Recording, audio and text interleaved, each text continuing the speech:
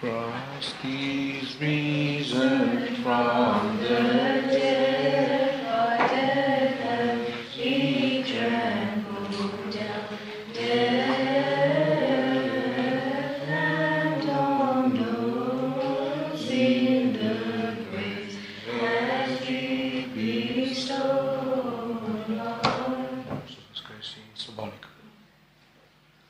Христос воскресе из мертвых, смертью смерть побрал, и сущим во гробе живот даровал. Христос воскресе из мертвых, смертью смерть побрал, и сущим во гробе живот даровал. Христос воскресе из мертвых, смертью смерть побрал, и сущим во гробе живот даровал.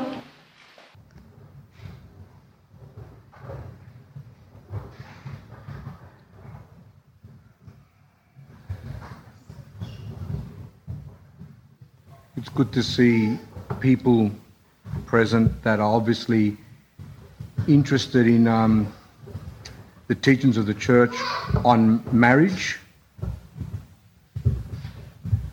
And I'm hoping that not only on a human level one can say that they're interested in the teachings of the church on marriage, but also on salvation, because that's the purpose of our life, is salvation.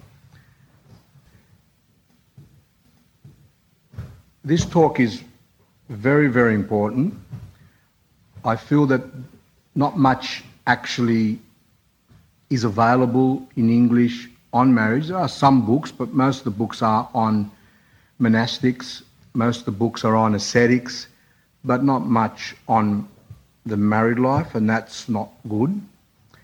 Married people tend to read more books on monasticism, what they do on marriage life, and as a result of that they become confused and they think that their life is eating bread and water, because the saints used to have bread and water, so they try to have bread and water, or they do silly things and really extensive prayers, or stay up all night and do prostrations and can't take care of their children, or can't take care of their spouses, or have fights and arguments, and many other things which we'll talk about now. But, you know, as Orthodox Christians, you have to try, and that's why it's good that a lot of you came today, to try and hear and obtain as much as you can on the married life. Saint Ignatius Branchaninov, which is a Russian saint, he spoke very negatively against people who do not read material which is for them. For example, if someone lives in a monastery, he was against them reading books about the ascetics who lived in the desert on their own, because then the one in the monastery, his mind starts to fly and he starts thinking that, oh, I'm not going to be saved here in the monastery, I've got to go and become an ascetic. The ascetics, he was against the ascetics who read books on those lived in the monastery, because then he would want to leave his ascetical life in the desert or in the caves, wherever he was, in the forest, and want to go to a monastery and say, oh, that's the way to be saved. Married people do the same thing. The married people tend to read books on monastics or on ascetics, and the whole thing becomes a mess. And many problems that occur today in the Orthodox Church with regards to marriage comes from this type of bias. Too much on the monastic, too much on the asceticism and on the ascetics, I should say, and hardly nothing on the married life. So, there are some excellent books which I recommend. St. John Chrysostom on marriage and family life. I'm going to be basing a lot of the talk on this. This is an excellent book. At least that exists, because St. John, we can talk about him. And also some other books, which I'll be giving you a book out tonight on marriage. So, I will attempt. It's a very difficult topic. I might get confused at times because it's so deep and such a great topic. Even though people might go, oh, married life, but these are the greatest topics are on monastics, and the greatest topics are on martyrdom and the ascetics. Married life is not much, but that's not how it is, as you'll see. So, it is natural for a man and a woman to have what's called an attraction to each other. Now, some saints are in two minds, and some say that marital relations would have occurred in paradise even if Adam and Eve didn't fall.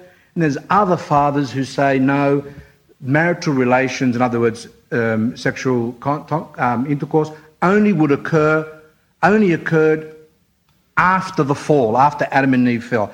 And there's all these difference of opinions, and I don't really want to really get into which is which. Let's just go on with what's it. I'm not that theologically enlightened to be able to understand that. I mean, there are a lot of things written on that. As I said, some great saints actually said no, that sexual intercourse would have occurred in paradise. And some say no, it only occurred after the fall, after Adam and Eve.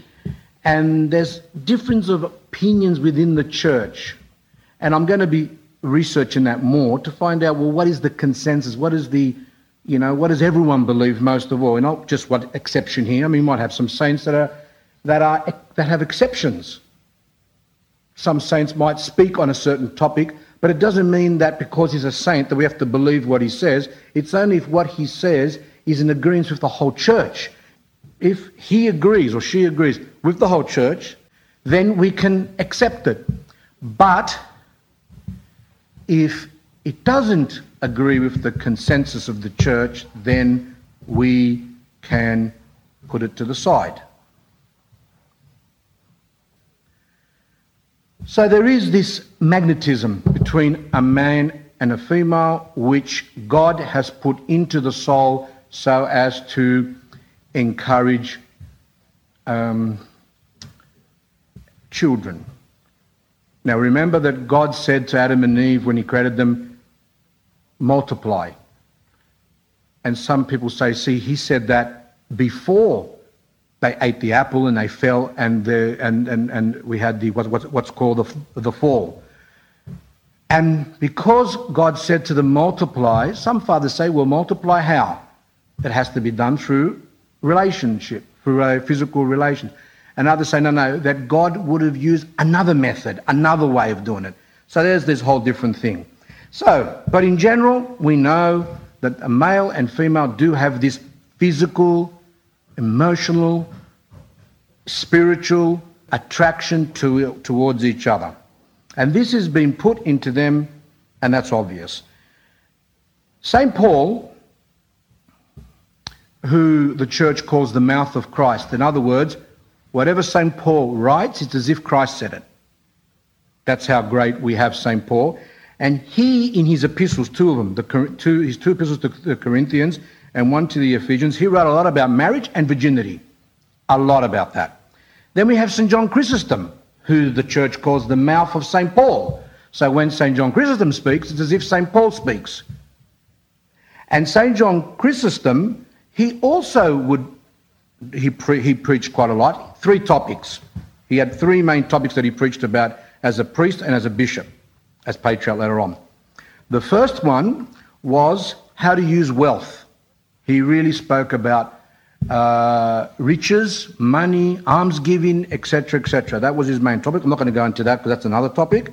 The other one was the correct attitude towards entertainment, because in that time, remember, the church came out of a period of paganism, and there was still a lot of practices there. There was theatre, and then there was the chariots, and then there was this and that, all these different types of entertainment, which the Christians, even though they had converted, were still partaking of certain pagan entertainments and practices. And he spoke a lot about that. That's another topic which is good to talk about another time. And the last one, one of his main topics was relationships between husband and wife. In other words, marriage. Both St. Paul and St. John Chrysostom were not embarrassed, did not blush. In other words, they didn't go red. They weren't like really scared to speak about these matters. They went and spoke about detail, about sexual relationship and things like that. They had no problems with that. Why? Because in their mind, it's part of life. They were not at all embarrassed. Now, actually, St. John Chrysostom, when he would preach in Constantinople to all those thousands of people that were present, he used to say, I suppose some of you are saying, how can I speak about such topics? Don't you have any shame, etc.? And St. John Chrysostom said that to himself, and he answered them and said, no, I don't have any shame.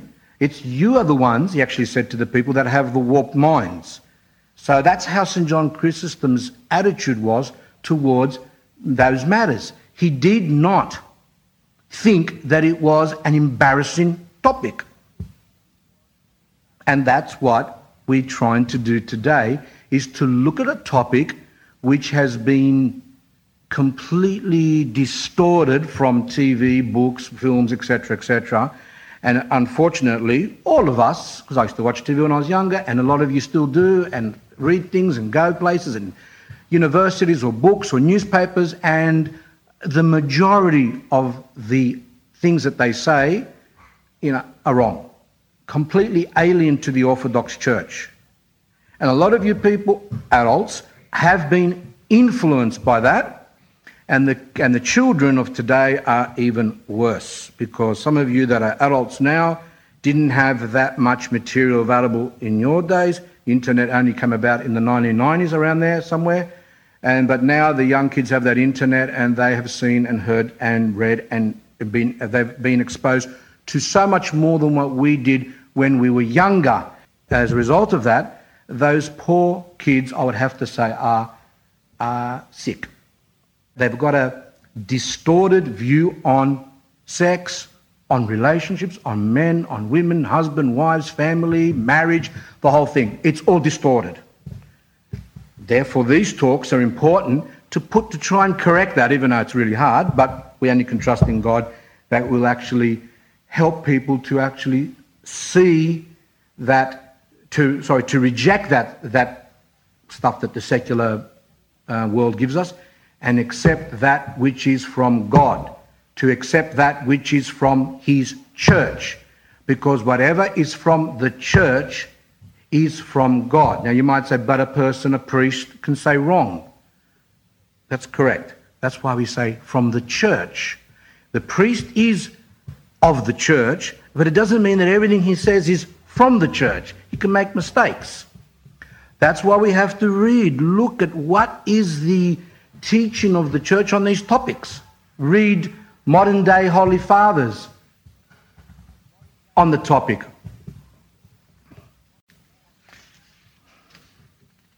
St. John, in his sermons on marriage, he mostly used the epistles of St. Paul. As I said, his 2 epistles to the Corinthians and one to the Ephesians there.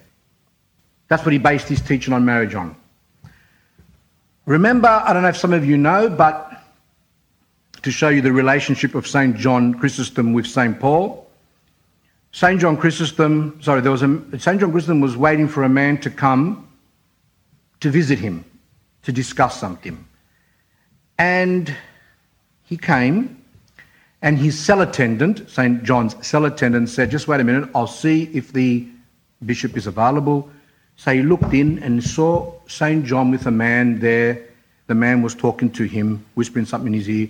So the man came back the next day, and the same thing happened the next day. And then St. John Chrysostom came out to his cell attendant and said to him, where's this? I've been waiting for this man for so many days. He goes, he came, but I didn't want to disturb you because you had someone with you in the room. And he goes, there was no one in the room, said St. John Chrysostom. So then he was wondering, well, how did this man look? He was baldish, etc., etc. And then it was realized that it was St. Paul who was invisibly there, so that while St. John Chrysostom was interpreting his epistles, because St. John Chrysostom was actually reading St. Paul's epistles, and he was trying to get more of the meaning out of them. And what was happening was that his cell attendant saw that St. Paul was whispering in the ear. In other words, he was enlightening St. John Chrysostom of how to understand the epistles. Remember that a lot of Protestants and other faiths, etc., they don't have this awe and belief that the church is the interpreter of the Gospels and epistles. They believe that everyone can interpret them as they feel. That's what they believe. That's their business. I'm not here to judge them, I'm telling you what they do. In the Orthodox Church, we don't do that. So, for example, if someone says to me tonight, puts up a hand and says, "Oh, Father, can you explain to me what it means on Luke chapter 2, line number 10, for example?" I'll look at it and I say, "No, I can't." And they'll say, "Why not?" Because I have to read the interpretations. I cannot just read and just say off the top of my head what I believe. I have to look at what the church fathers, who were pure, enlightened, full of grace. I mean, they believe that about Billy Graham, for example. They believe that he's a great preacher. That's their business. Okay, well, if they believe that Billy Graham can be enlightened and can give interpretations to Scripture, we've got our saints who are holy, miracle workers, enlightened. And remember what the saints wrote over in Spain, and if another saint wrote something in Russia, another saint wrote something in Japan or whatever, we look at what they all come in agreement with, and that's what the church accepts. Actually, St. John's interpretations are accepted by the church as authority. That they are excellent. There's volumes of them, of St. John's interpretations of the Gospels and St. Paul's epistles and St. Peter's epistles, etc. So I won't do. I will answer things if I know what the interpretation is. If I don't know what it is. Now, some of you might ask, well, if that's the case, should we read the Gospel? Because we know the Holy Fathers say Christians should read the Gospel, even that much, every single day, that much, whatever. They must read the Gospel every day, especially the New Testament, epistles, etc. If we're not allowed to interpret them, then why should we read them? Because we're not necessarily interpreting them as we go, but we are reading them, and we are becoming sanctified by the Word of God. We are bringing down God's grace into us. We are being enlightened. And then when we do read, in conjunction with that, the Holy Fathers, listen to sermons, read the writings of saints and lives of saints, it all begins to take shape. For example, I've been in the church for many years. There are so many things in here I just do not understand. There is just so much. Full, actually. Like I read things because we serve every day and we read the Gospel every day, and then as I'm reading, I go, I don't understand that, I don't understand that. I think I remember that, I think I understand that part, but a lot of things I don't understand. And but we have to ask God to give us enlightenment to understand. We have to have humility. We don't just act as if we're just proud beasts and sit there and with pride and say that means this and that means that and this means that. I understand that. That's pride. That's alien. I mean, even the eunuch, I think he was, when he in the Acts of the Apostles, he said to Apostle Philip, if I remember right, what does it mean? What does this? I'm reading Isaiah. What does it mean? You know, we have the Holy Fathers going into the desert to enlightened spiritual fathers to say, what does that mean? What does this mean? So we have to ask God to enlighten us. And sometimes, after 15 years, 20 years, I've always wanted to know what that means, and I come across it in a book, or it just makes sense from the lives of saints. Always check, of course, to make sure. We don't set ourselves up as an authority, but we always humble ourselves, asking God for enlightenment. And that's what St. John did. He was a very humble soul. And he knew that his understanding of the Gospels, the epistles, is darkness. The saints, the more they're enlightened, the more they believe that they are darkened. How can that be? Because they counted whatever they understood, whatever they were able to offer to the church, they understood as being not from them, but from God. Their humility was so great that they would say, God, only you know the truth. You are the truth. Give me the understanding so that I can understand. So this is where a lot of us go wrong, that we lack the humility and believe that we are ecumenical councils in ourselves, like we are authorities, and that's not how it works.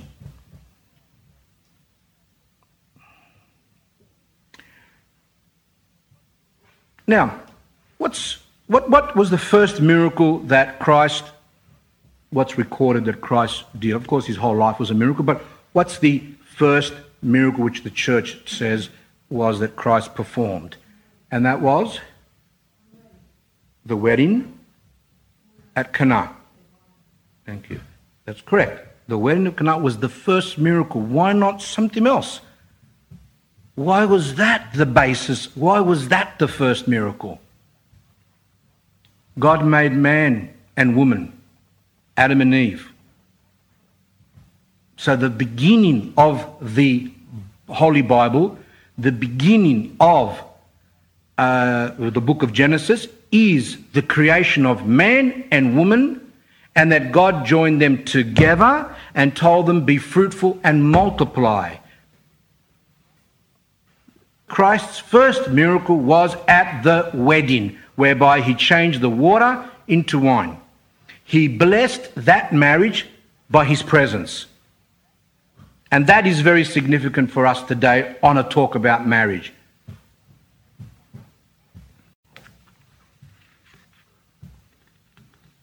St. John Chrysostom, when I read a bit of his book, he actually says marriage is not evil, but adultery and fornication is evil. In other words, sexual relations outside of marriage, that's evil. Within marriage, he says it's not evil. Well, why does he say that?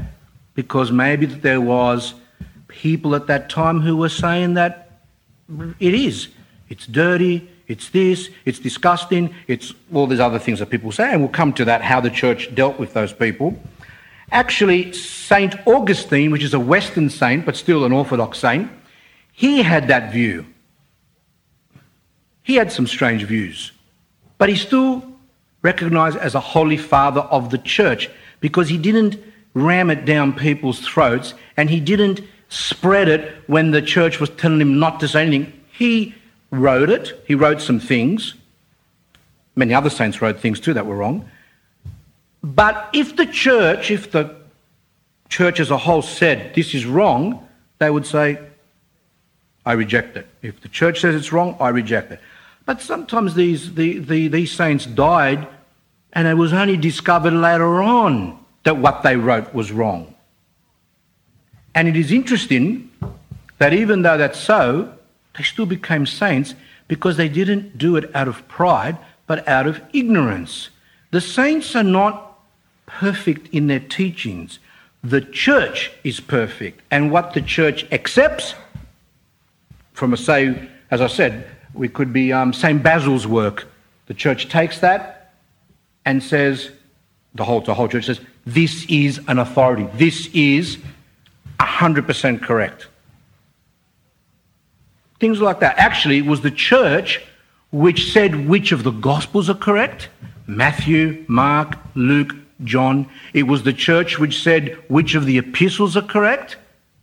And the Protestants, for example, who they say that they believe in the Bible, which they do have that as an authority. But when you ask them, but who put the Bible together? Who put the Bible together?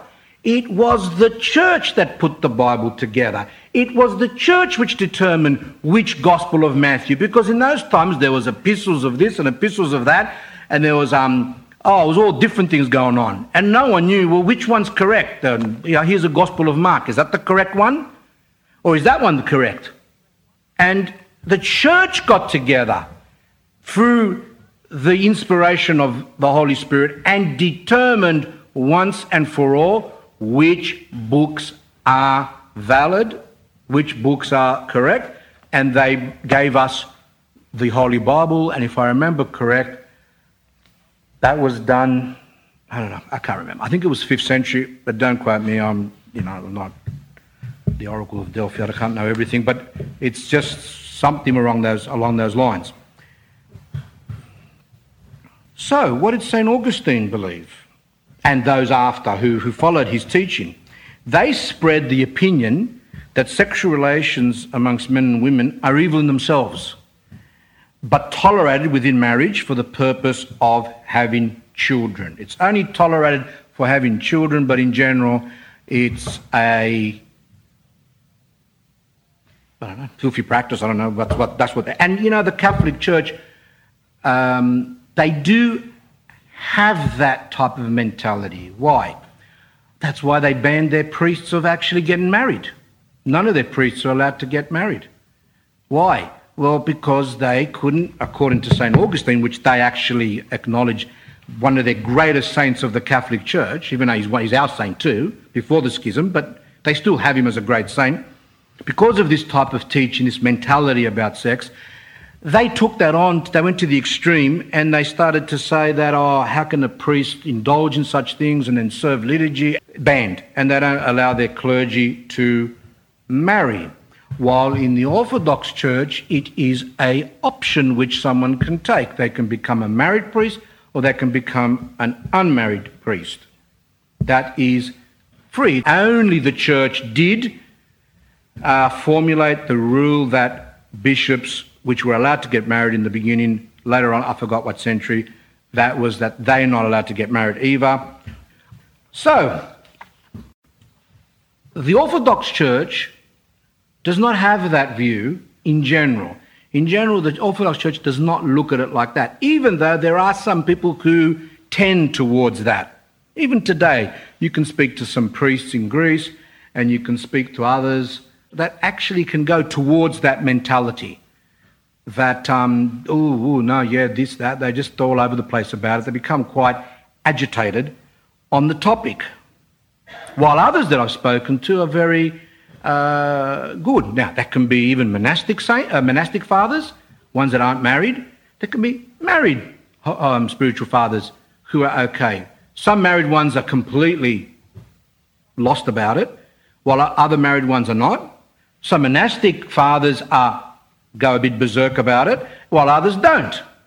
So there is a bit of a difference of opinion amongst the Orthodox on this topic, but in general, the Orthodox Church does not look at it like that. St. John says it is not sex which is evil, but excessive attachment to the affairs of the world.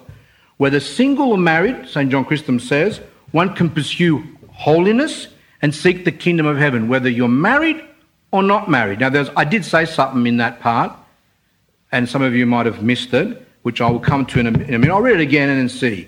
It is not sex which is evil, but excessive attachment to the affairs of the world, whether single or married, one can pursue holiness and seek the kingdom of heaven. We'll come to that.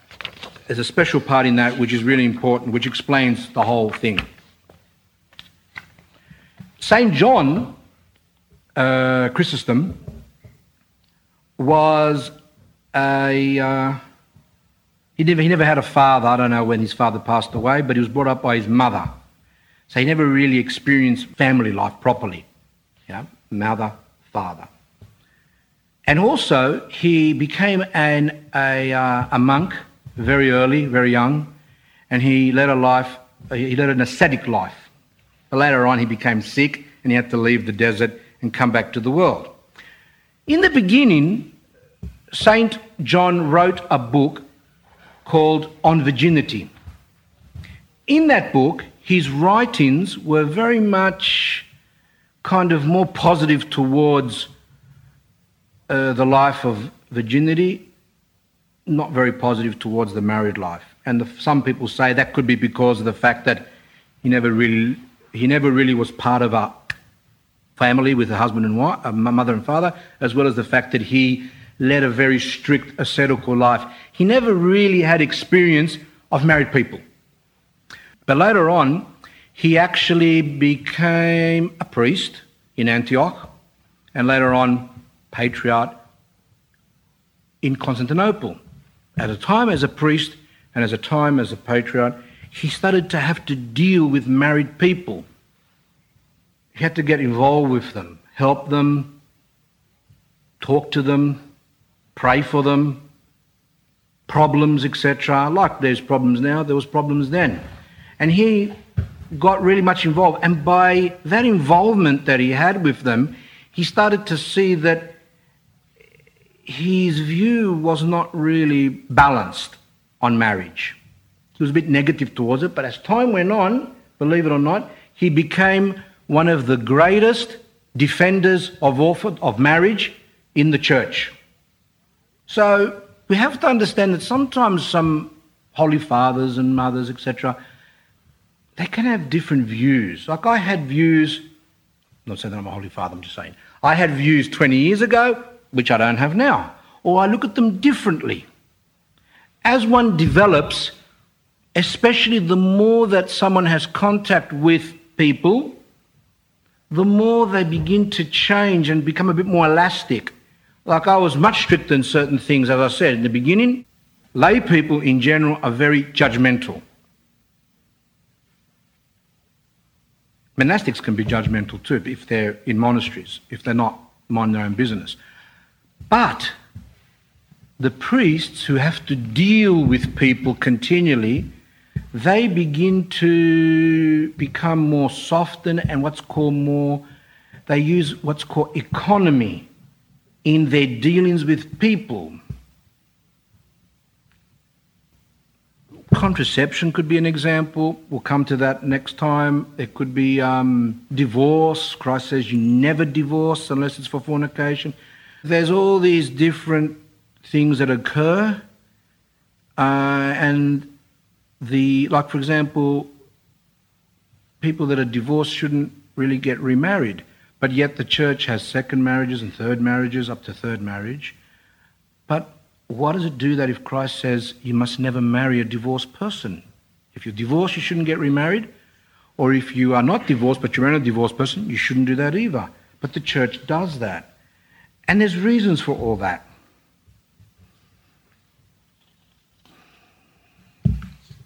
And as time goes on these talks, we're going to be covering a lot of that material.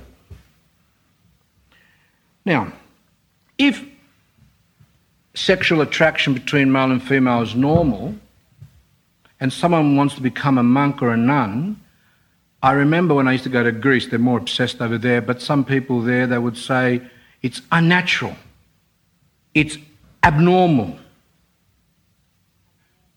And in the beginning, I used to become a little bit surprised with such comments, but they were really, really things that go that sexual relations is normal, and anyone who does not partake of them is abnormal. And my answer to that is, the same person got up to me now, I would say, correct. You are correct. A life where someone is not married and therefore does not participate in that, it is unnatural. What do you think of that? And then someone said, but you're a monk, are you saying that you're unnatural? Well, in a way, yes. But what do I mean? Abnormal. It's not a nice word, but in the way we say it, it's not normal. And the answer to that, just in case some of you get upset and think that I'm speaking contrary to the Orthodox Church, it is abnormal. It's kind of unnatural in that these people who deny their natural instinct are doing something which is unnatural, but I think a better word to use so you can understand it better, it's what's called supernatural. And what does supernatural mean? It means rising yourself above nature. In other words, people who decide that they do not want to become married and participate in that life where they are allowed to do something which God has ordained to have marital relations, then that person is above nature. That's what I said. Maybe the word abnormal, I said abnormal, unnatural to provoke you, but to think about it. But that's what it is. It's supernatural. So now I would say to those people, yes, you are right. if some of you had a child who had AIDS, let's just say, AIDS is a good one, and there was a doctor who was dedicated, he really wanted to find a cure for AIDS.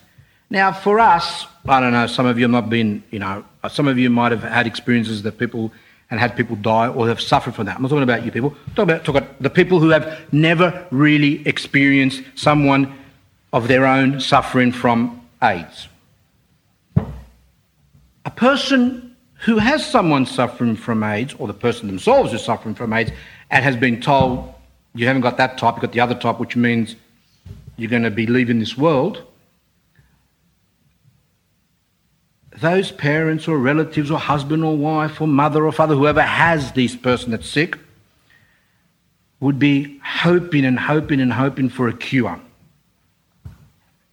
They find out that there's a doctor in France, say. This doctor, very famous doctor, who's dedicated, he's married, he's dedicated to finding a cure for AIDS.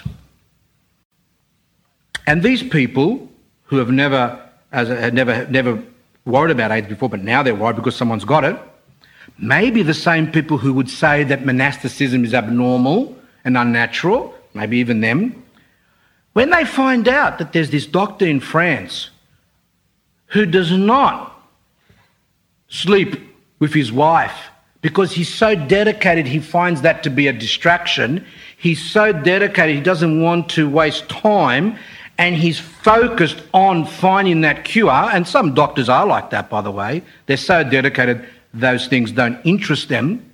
That's okay. Congratulate, what a fantastic doctor. But if a monastic does it, or as I said, monk, nun, priest, or whatever, that has dedicated their life so as not to be distracted, then that's not right. But the doctor, it's okay because I want them to find the cure for my son, daughter, husband, wife, child, whatever, etc. So that's just an example. Now, the one with the big flippers, as you know, that swimmer, the one that's retired, Ian Thorpe, with the big legs or big feet, whatever he's got, that makes him really fast. And all those Olympic people. Did you know that they're also told by their trainers not to indulge in those things? Because it's distraction, it doesn't allow them to train properly. When they're going for their big game, or boxers and other people in the sport, that's okay, because they're going to get a gold medal for Australia, or for America, or for England, or whatever. That's okay. They're not abnormal, because they're doing it for good reasons. But the monastics are doing it for stupid reasons. But anyway, that's the logic. We'll come back to that as time goes on.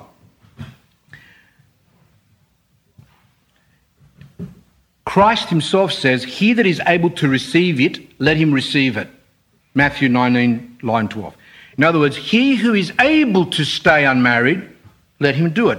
Some people think that it's a gift, that God gives it. So if you've got the gift, you can do it. If you haven't got the gift, you haven't.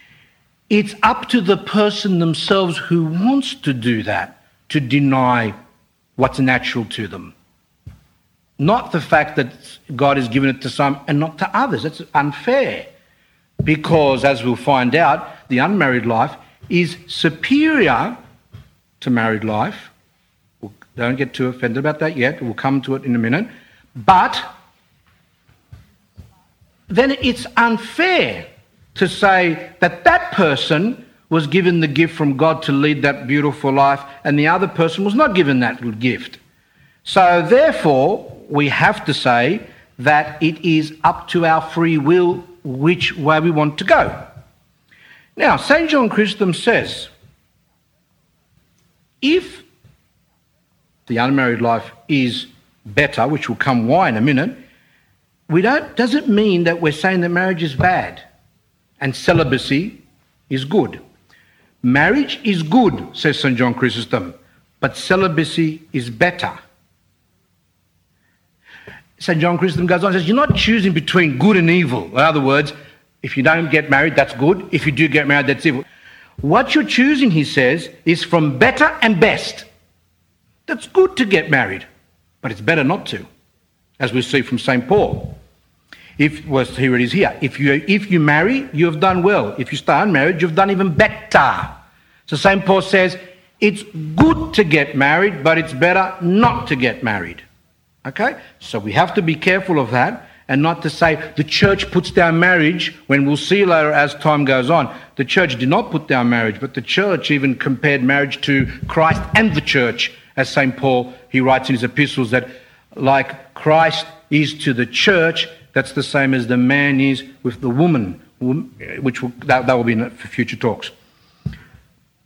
And here's a quote, "But I say to the unmarried and to the widows," those who had lost their husbands, "it is good for them if they remain even as I am." Well, how are you? What's St. Paul? Even as I am. St. Paul was unmarried. And he encouraged the Christians and said, it's better to do what I'm doing. But, he goes on to say, if you cannot exercise self-control, let them marry, for it is better to marry than to burn with passion. What passion? What passion is he? What is St. Paul speaking about? Yes, correct. The sexual passion. So, interesting. So St. Paul says, we'll make sure we understand it. St. Paul says, I want everyone to be like me, unmarried. But if you can't, brackets, you don't want to, because other saints had passion as well, but they denied it. And they fought against it. Some people say, I can't fight it. That's okay, that's your business. It's all our business, isn't it? So we all got freedom. God does not force someone to become single, married, monastic, nun, priest. There's nothing this forcing. It is our free choice. And he said that if you cannot exercise self-control, see that line in there means, someone can read that and say, oh, that means that they weren't given the gift that Christ said. You know, it's given to someone else. No, they themselves don't. We had saints that fought fierce battles with the sexual passion. We had Saint Benedict, who threw himself on a rose bush and rolled around in it until he was bleeding. We had other saints that put their hands in fires so as to kill the passion. So don't think and say, oh, they were given the gift. I can't see having one hand as being the gift. Now we come to this part. St. John emphasises that when someone wants to remain a virgin, to dedicate themselves to God, they're not doing that because they don't, it says here, not merely so as to avoid involvement with a husband. What does that mean? What does St. John mean? Not avoiding involvement with a husband. Unfortunately, there are some people who have an aversion because of what we said before, TV, the way they were introduced. Sex education, for example, to children. I mean, I've dealt with people, confessing people who were introduced to sex education very young, and they became disturbed.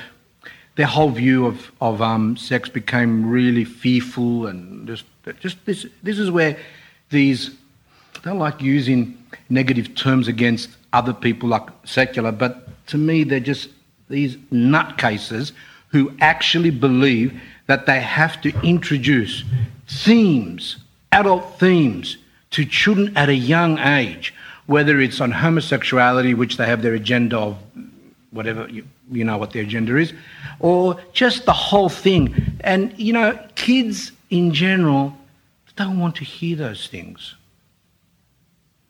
A child that's still got a doll and is brushing their hair, all of a sudden is going to be told about reproduction and sexual intercourse, etc. These things are just way beyond, and they say, oh no, it's good for the child because they learn a lot and they don't become disturbed. Because in the past they weren't taught and they became disturbed in that. Well, in the villages, Russia, Greece, whatever, they never knew. A lot of times people didn't know up to the marriage time. But I don't think that there existed the amount of sexual problems as there exist today in our enlightened society where it's everywhere, in school, magazines, books, videos, everywhere and everywhere, it's all there. And therefore we should be living in a time where there should be hardly no sexual hang-ups, but this is the time when we have the most. Now, some can say, oh, that's because in the old times there was no way of measuring, there was no way of, keeping statistics of how many of those women in the villages or men were disturbed. Well, I remember my mother, she was born around 1925, and she told me things like, we never knew the word depression. I only learned depression when I came here. I never knew. People didn't have depression. People can say they didn't open up. When someone's depressed, it's very hard to hide. After a while, it comes out, as you know from a lot of the information that's coming out now. It comes out. They become dysfunctional, etc., etc. There were a lot of problems in the old days, ignorance and things which we'll come to, but in general, let's just say there is some truth that people didn't know what depression was, or people didn't know what sexual dysfunction was, etc. But now, with all this literature that exists and all this material, one can say that we should live in a time when there's no sexual problems. I believe, and I'm sure you would know, all you do is look at a newspaper and impotency and this problem and this and sexual dysfunction and that problem and sex therapists and this and that and that and that. And it's, I don't know if that's what they think is, if they believe that we live in a time whereby those problems are less because everyone's enlightened, then I believe that somehow they must have been making model aeroplanes, they got the super glue on their eyes, they wipe themselves and they can't open their eyes and they're just basically permanently blind or something. So,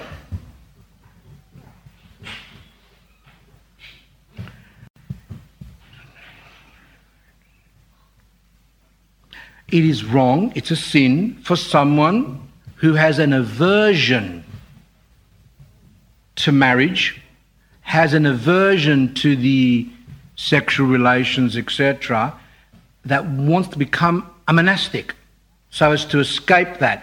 That is not what people become monastics for. And unfortunately, there are monasteries, there are people who want to go because they've got social anxiety, they've got anxiety to do with all that because of the disturbances as before. Look, we've got here, I think I've said most of them, the personality disorders. There's a lot of people that have a lot of problems, and therefore they actually have a repulse. They're repulsed by it.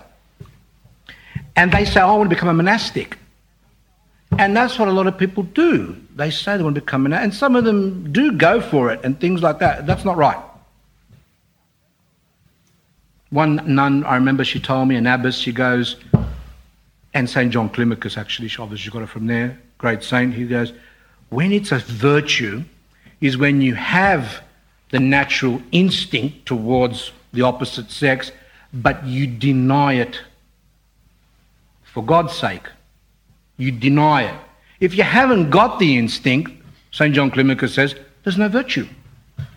Okay, we do read in the Holy Fathers that some people naturally are not inclined to it. They're just naturally they are what's called chaste. They're not attracted to those things. That's fair enough. That's the way they were born. But one can say that they're not going to receive the same reward as someone who has the natural urge but denies it, struggles, etc. That's not the same. St. John Climacus makes that clear. Just like some people naturally are meek, they don't get angry. And there's someone else who gets angry all the time. But that person struggles to force himself, and he suffers or she suffers not to get angry. Spiritual struggle. That person will receive a reward from God. The other person won't receive a reward, might be other rewards, but not a reward because they're not struggling. It's not a virtue, therefore it's not a virtue. You don't get a crown for what? If you're naturally, you don't say anything, you don't get angry, and the other person blows up every minute of the day, or that's where the virtue is. And that's why we get mistake. We say, I went to church today and there was this person and they were really meek and humble and they're a saint. And I went up to them And someone went up to them and told them off, and they didn't say anything. He's a saint. Well, another person on the other side of the church, someone went up to him and said, don't stand there, and that person got really angry. So, but then he contained himself, said sorry, whatever. Who's the saint? The one on this side of the church, which is the Walking Dead. Who gets the crown? The one who? That's correct. The one who actually is struggling with their passions. So, that's why we misunderstand a lot of times. We misinterpret people, situations, and we like to think of them in our own way, but it's not right.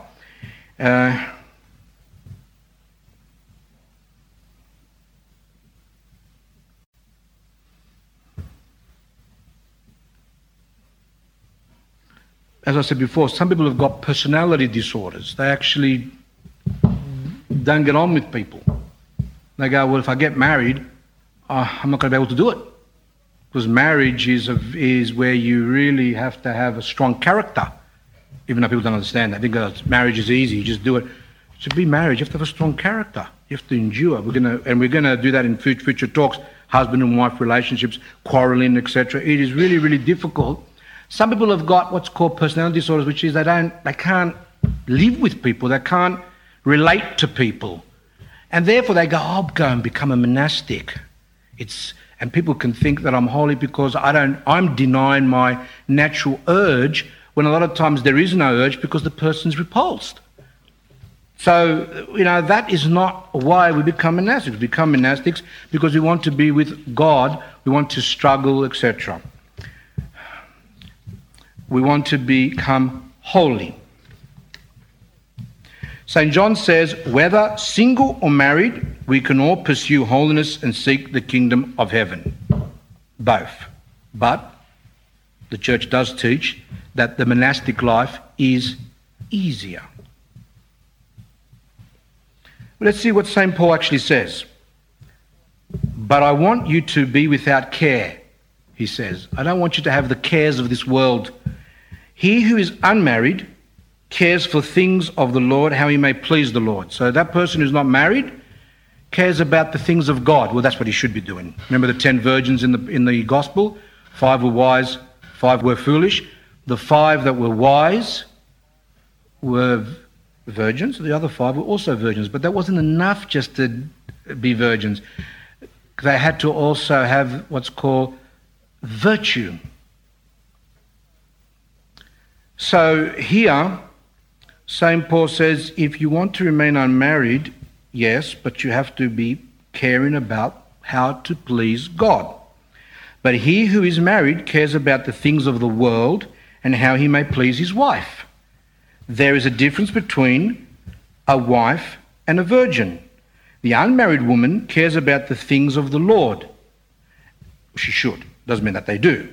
That she may be holy both in body and spirit. But she who is married cares about the things of the world, how she may please her husband. And this I say for your own profit, not that I have put a leash on you, in other words, I'm not forcing you. I'm telling you this so that you may serve the Lord without distraction. And this is what I've written here, the quote, and I underlined without distraction. That word without distraction is the key to people's misunderstanding. Do people understand what is the misunderstanding? What's this? That, I see, if St. Paul is saying not to get married, he's implying that's because sexual intercourse is evil, is this, is that. But that's not what St. Paul says. He says, I want you to stay unmarried so that you can be, what's that word? I underlined it. Undistracted. That is what monasticism is to remain undistracted so as to serve God even more. Married life is good. Monastic life is even better. Not because sexual contact is bad, but that you can not be distracted in all the things of married life. Married people are distracted. I deal with them a lot, and I can say they are extremely distracted by everything. Not just talking about the sexual aspect, everything. They are very distracted people, and it's difficult. But there's reward there, of course, because if you're distracted all the time, and then all of a sudden you try and say, no, I'm going to focus.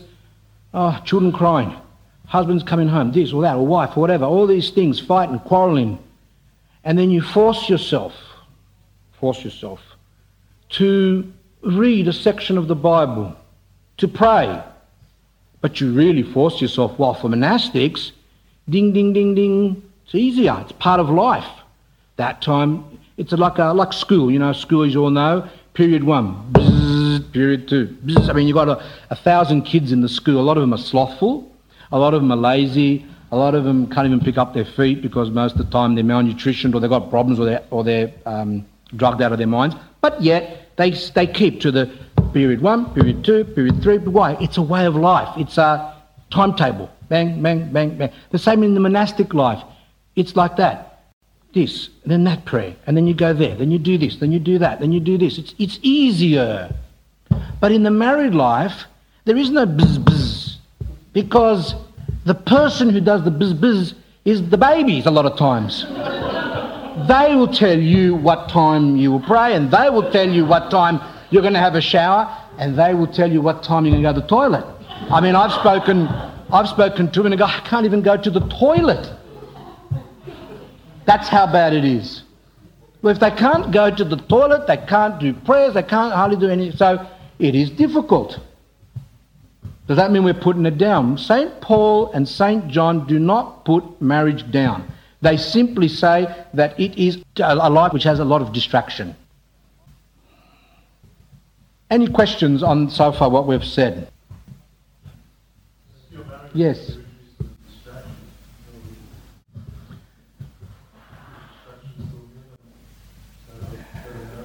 People are their own. Yeah. Your question is how do we reduce the distraction? Is that your question? Yes. Yes. But people are their own enemies. People are their own enemies. What do I mean by that?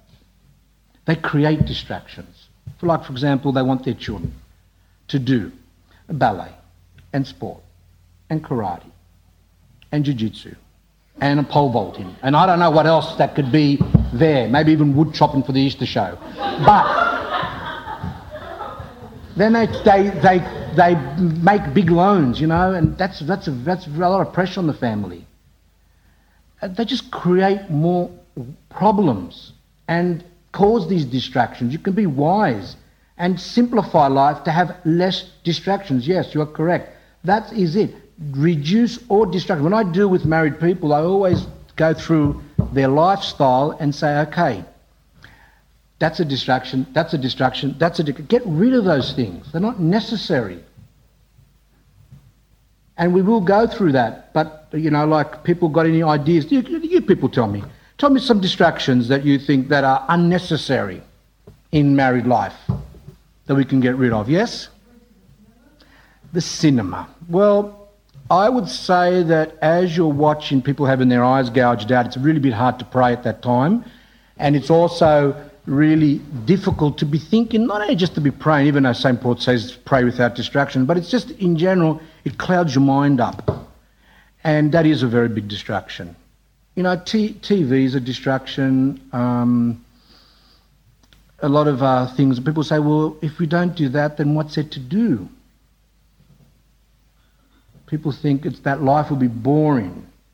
In other words, if we go to the cinema, our life is exciting, even though all you have to do is go stand outside of the cinema and you'll see some very, very sad faces coming out because most of them are depressed. Once they've gone to the cinema, I should know, I used to go on, what happens then? Sometimes they won't even go to another show.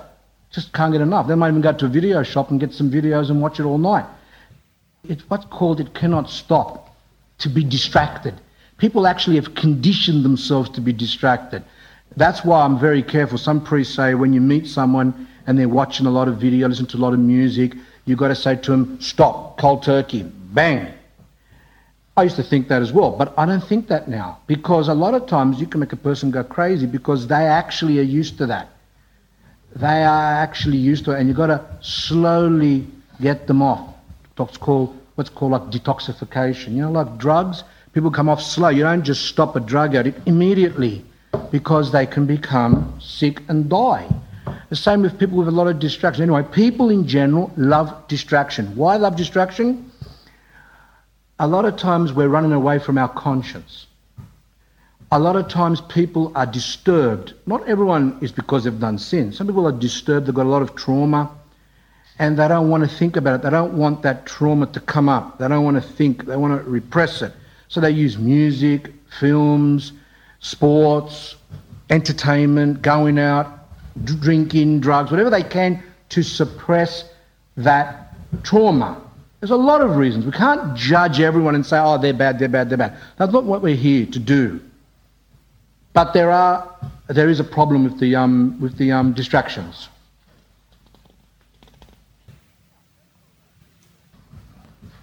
Just 2 points. A question from our friend here, and just another point. Don't get mixed up. Don't get confused if I make reference to things like, oh, that person's nuts or whatever. It doesn't mean that I am putting down, mental illness, because I believe, firstly, that we all have mental illness to some degree. Some less, some more. We actually have some saints who actually who had mental illness. Some had depression. Some had a lot of problems. Some had social anxiety. When I was talking before about social anxiety, some people got social anxiety and they want to become monastics. And I spoke negatively about it. Doesn't mean I'm putting down people that have got social anxiety. I'm putting down the concept of the person believing that by going to a monastery he's going to be better off because he's not going to have to deal with people. In the monastery it can be worse, especially in a monastery where there's a lot of people. So don't get that confused, because someone once said to me, not that they understand me because they know where I'm coming from, but they said it may come across that you're putting down people that have got mental problems, which I don't. We can be saved with mental problems. And I did say in a couple of talks before that sometimes mental problems is God's way of bringing a lot of us to his kingdom because of the pride that we've got. Mental illness is really, really humbling. There are, of course, times when certain mental problems do cause someone not to be able to get married. It doesn't mean that because of that the person's doomed. But there are, you'll see later on that church fathers did speak about that, and I've read a lot of modern day fathers that say that there are certain problems that people have got. They could have a form of schizophrenia or something like that, whereby if they get married, they can give it to their children. And a lot of times those marriages can become disastrous.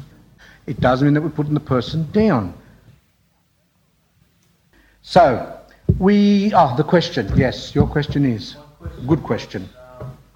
When you gave the example of the two people in the church who would get a bigger reward, my question is if in married life you have more distractions, would you actually get a higher reward than a monastic who doesn't have as many distractions in their life?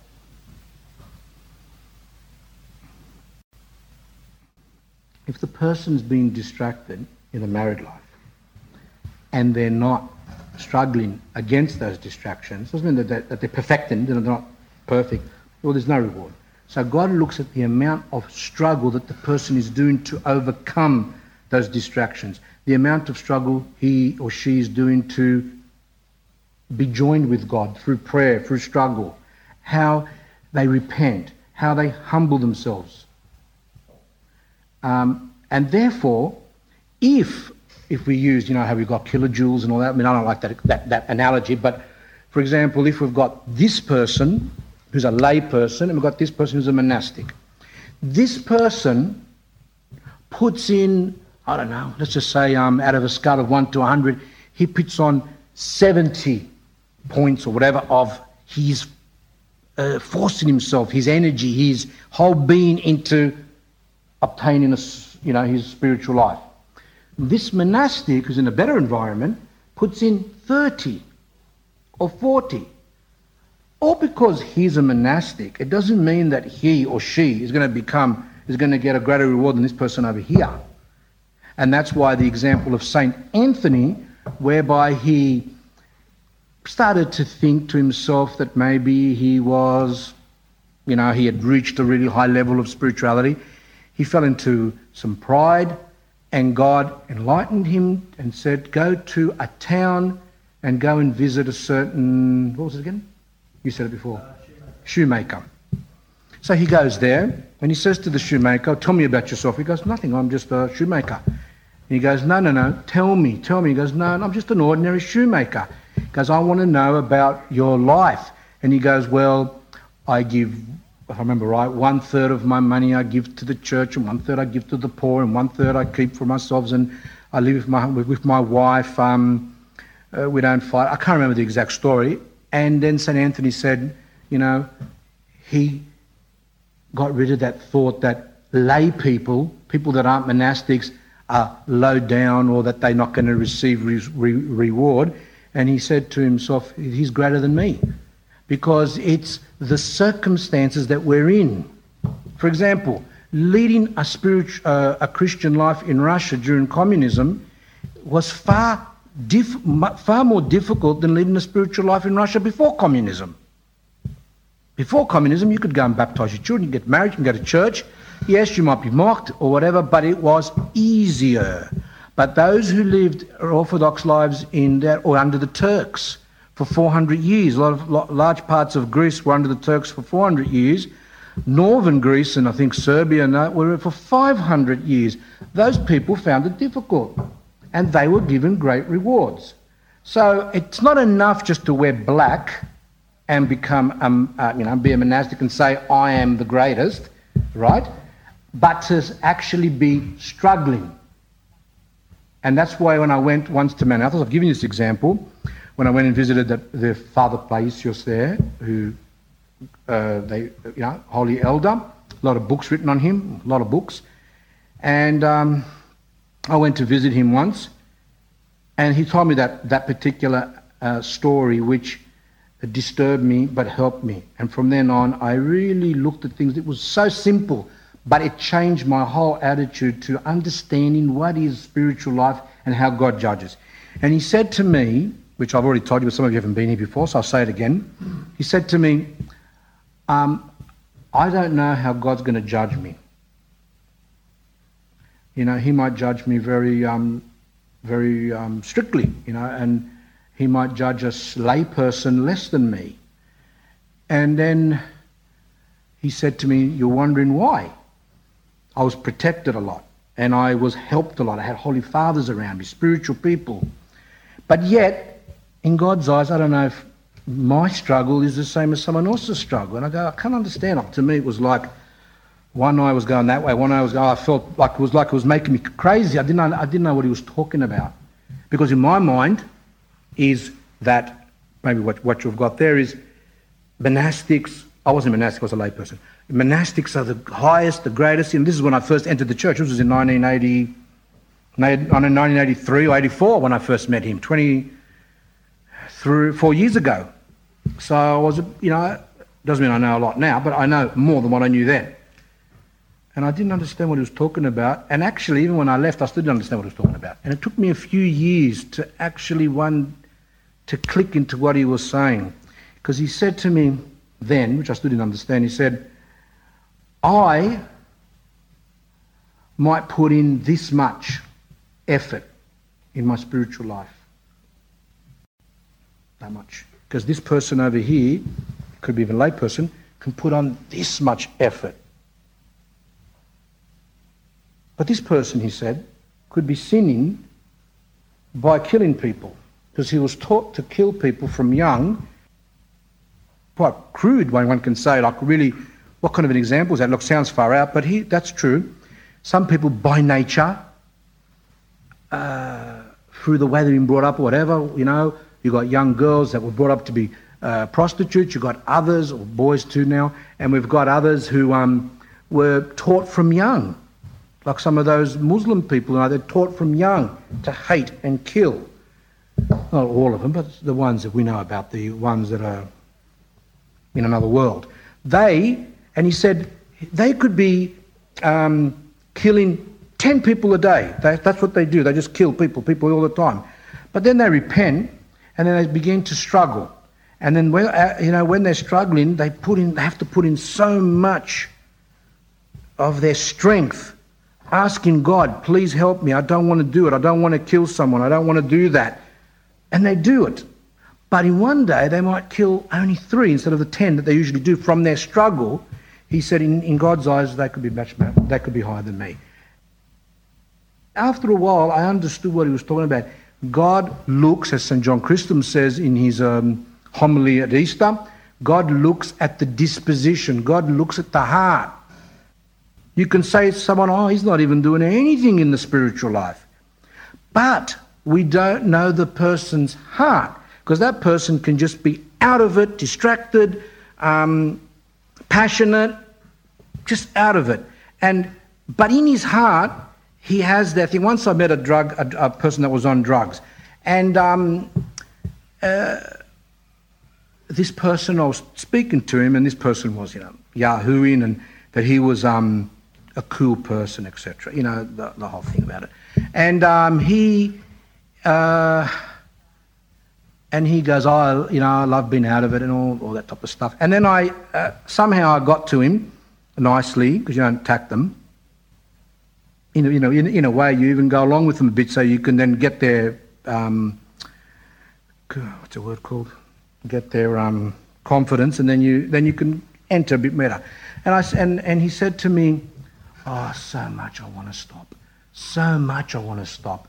I go, have you ever told anyone that? I go, never told anyone that.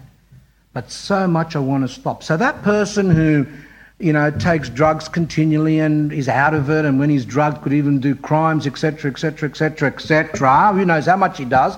But in God's eyes, he looks at that heart. Then we've got Orthodox Christians a lot of times who are in the church, have got everything. And I've met quite a few, and you speak to them, and sometimes you go, you've got that passion. For example, you put your wife down. Let's just say that one. You're always putting your wife down.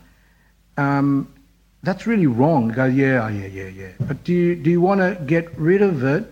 Goes, yeah. Like there's nothing there. There's nothing in that person's heart to actually even want to stop. He might be like that because his father did it. Like his father, for example, put down his mother from young. That's what this guy saw. He saw his mother being put down by the father from the time that he could remember. And it was every single day.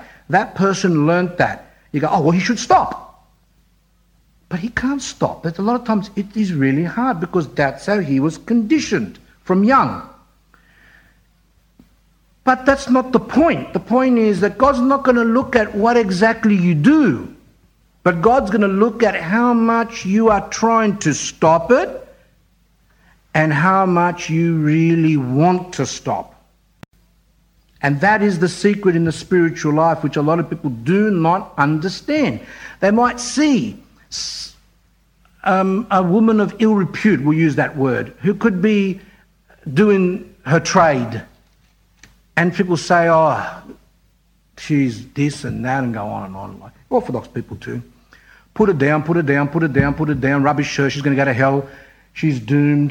The demons love her, and she's possessed, she's this, she's that, and the demons are on her shoulder, and all these type of things. But yet, do we know her past?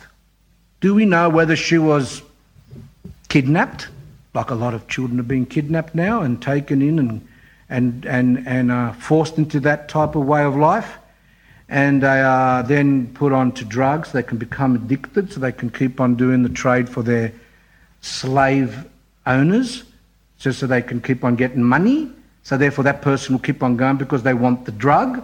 Or if they leave, they might get killed. We don't know any of these things of what's going on. but we sit and judge and judge and judge. So this is the point.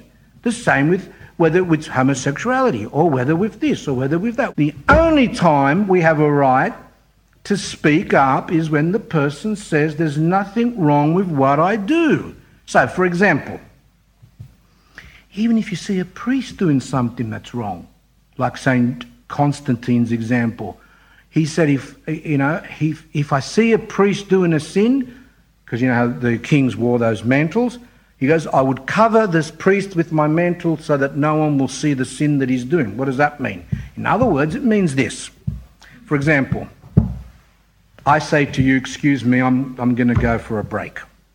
And then I go back there to the restrooms. And then you see coming out of the window like a puff of smoke. And someone walks in and sees that I'm smoking. Then I go, oh, and I get embarrassed, I get caught out. People have no right then to go around and go, oh, he does this, he does that. Only time you have a right, because that could be a weakness. Some people have problems. And, that could be,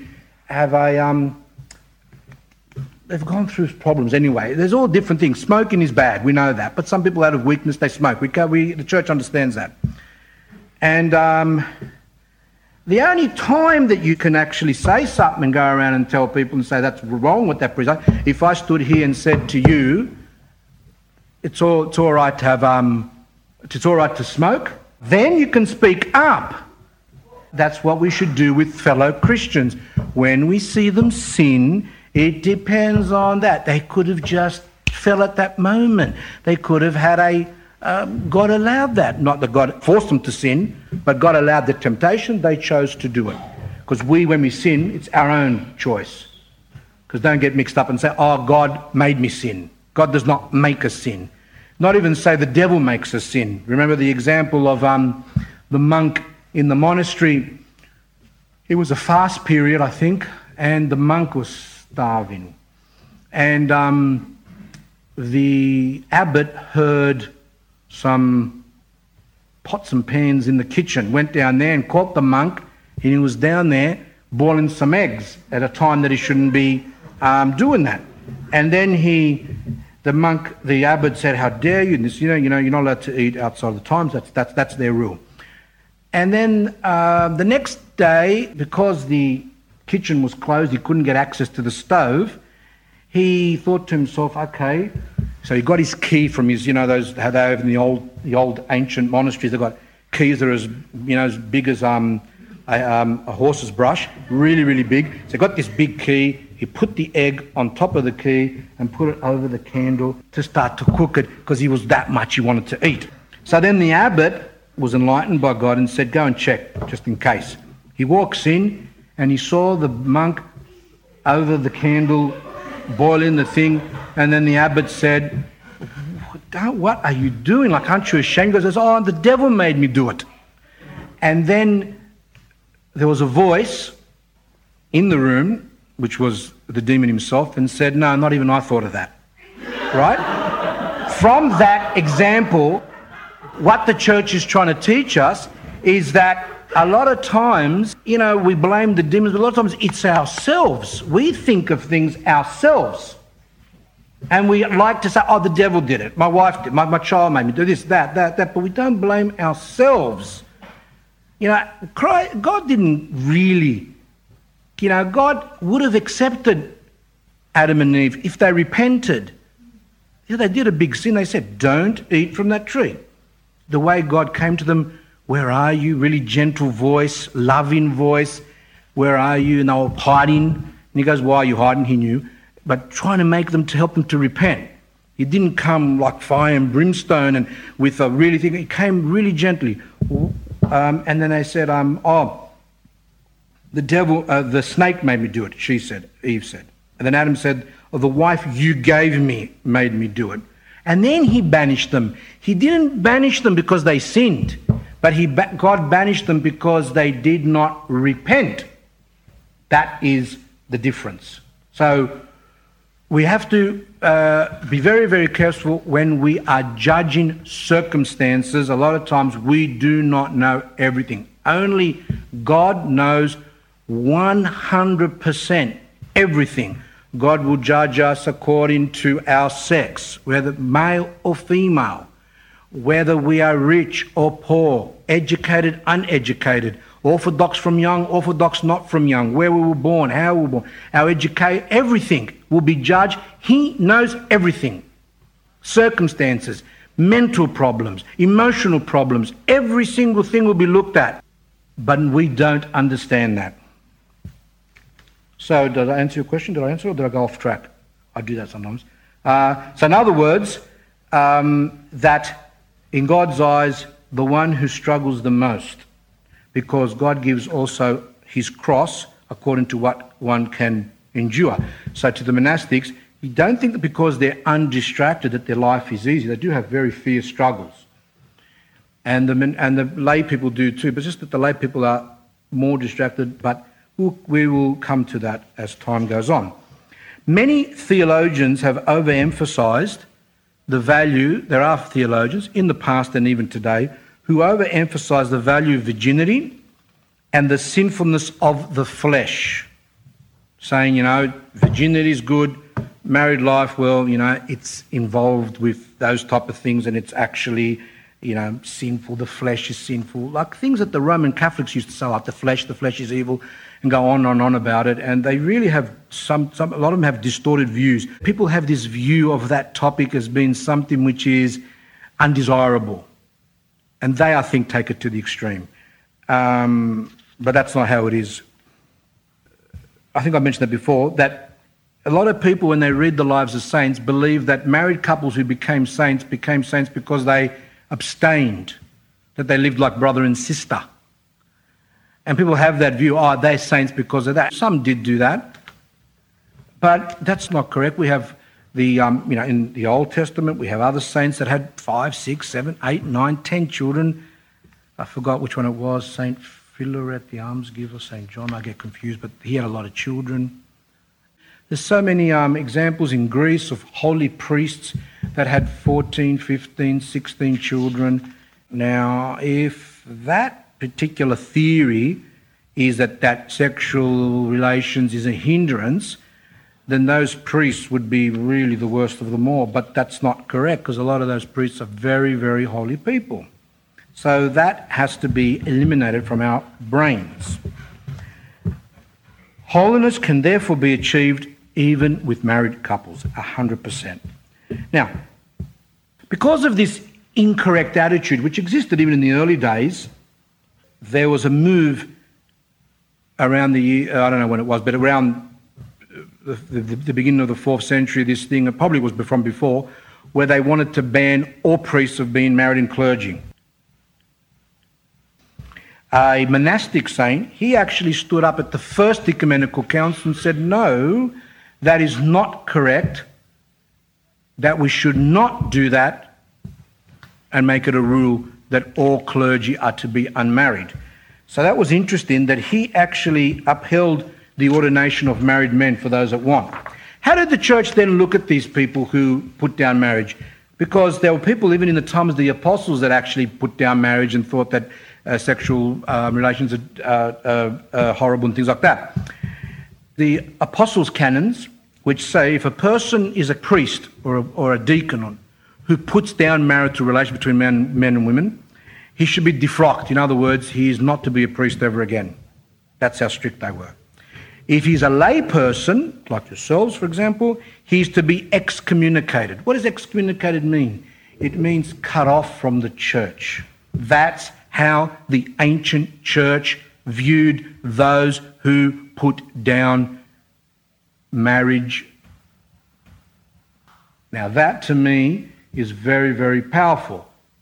Completely, for some people that might even be surprised. Go, I never knew that. I thought the church was negative towards those type of things. There was another synod later on, a few centuries later, which is even stricter. Anathema to him who reproaches marriage. Anathema, cut off from God, cursed is he or she who puts down marriage, puts down the relationship between men and women in particular. That's why the church very, very strict against the particular women who, even from the beginning, out of piety supposedly, they used to refrain from relations with their husband, and the church used to excommunicate them if they did not repent and stop that, because as St. John Chrysostom says, this is a cause for adultery. This can cause someone to fall into adultery. St. John Chrysostom says if men can't even hold themselves even when they're married and have their rights, how much more if they are denied their rights? And the same for the woman, by the way. But in general, men are more inclined than women. Women, it doesn't mean that women are not, but men in general are more sexually active than women. And so some women, out of piety, most of the time I think they just probably didn't like those type of things, or in their mind they wanted to be a monastic while they're married, a secret monastic. I don't know what there are people like that even today who want to be, and they think, I don't want to indulge in that because I'm too spiritual, I'm too holy, and they avoid those things and cause, as St. John Chrysostom says, even goes to, St. John Chrysostom lived 1600 years ago. He even got to the stage of going, there's quarrels about it, there's anger, there's fights, there's all these problems that occur when these things are done. And he said, it is evil and it should not be done. That's how the church looked at things. But of course, the Roman Catholic Church, after a while, they got to the stage where they banned all their priests of getting married. I don't know when it was. I got a feeling it was even before the schism with the Orthodox. Any questions on that so far? We will be talking more about abstaining and fasting, etc., in later talks. I just wanted to touch on it. Yes, please. What about women who have not Christian husbands, or maybe Christian but not practicing?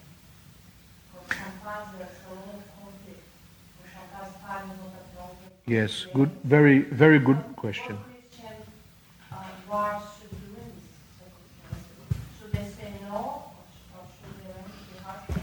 This was something I wanted to discuss, but I won't do that. I will answer your question, just in case. Some people might not come again for some reasons, whatever. It was a topic that I wanted to speak about.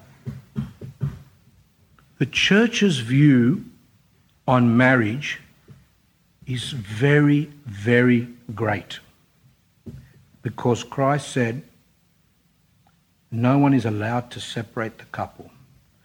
When Christians that were, for example, both pagan in the earlier centuries, they were both pagan, they weren't Christians, but they were together, they had a family, they had, man and wife, they were together, and they were married in the way of the Roman Empire in those days, but they weren't Christian. One of them, for example, converted and became Orthodox. St. Paul really was extremely strict of causing a problem between the couple. He did not want that couple to separate. It was that important. The church did not interfere to the point of making couples to separate. And St.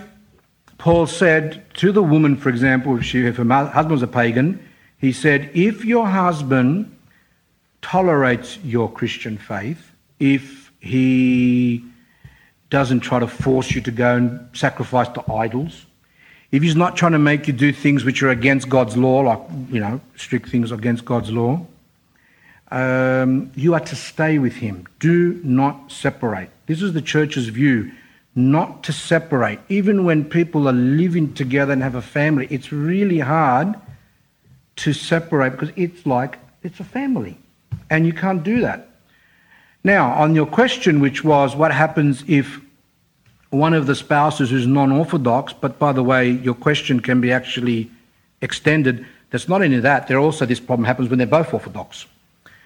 What happens if, let's just say we've got a pagan person that was a non-believer, non-Orthodox, whatever, and a person who's Orthodox, and there's times of the fast, there is, and then the other person wants to indulge in his rights or her rights.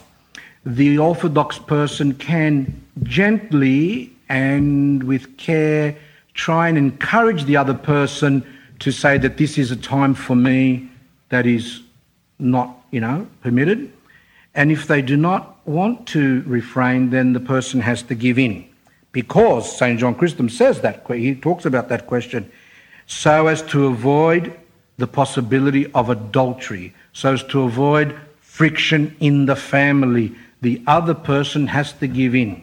Because adultery is worse than breaking the fast. It's worse. The other problem occurs when it could be an Orthodox person, two Orthodox people, and both go to church, both are faithful, but one becomes weak during the fast or during a day which is not permitted. The same thing occurs. Encouragement. Let's, come on, this is a time, this and that. But if the person can't refrain, then that has to, again, the spouse, whether it's the husband or wife, has to give in so as to avoid problems. This is the way the church thought. The church did everything in its power to avoid greater sins.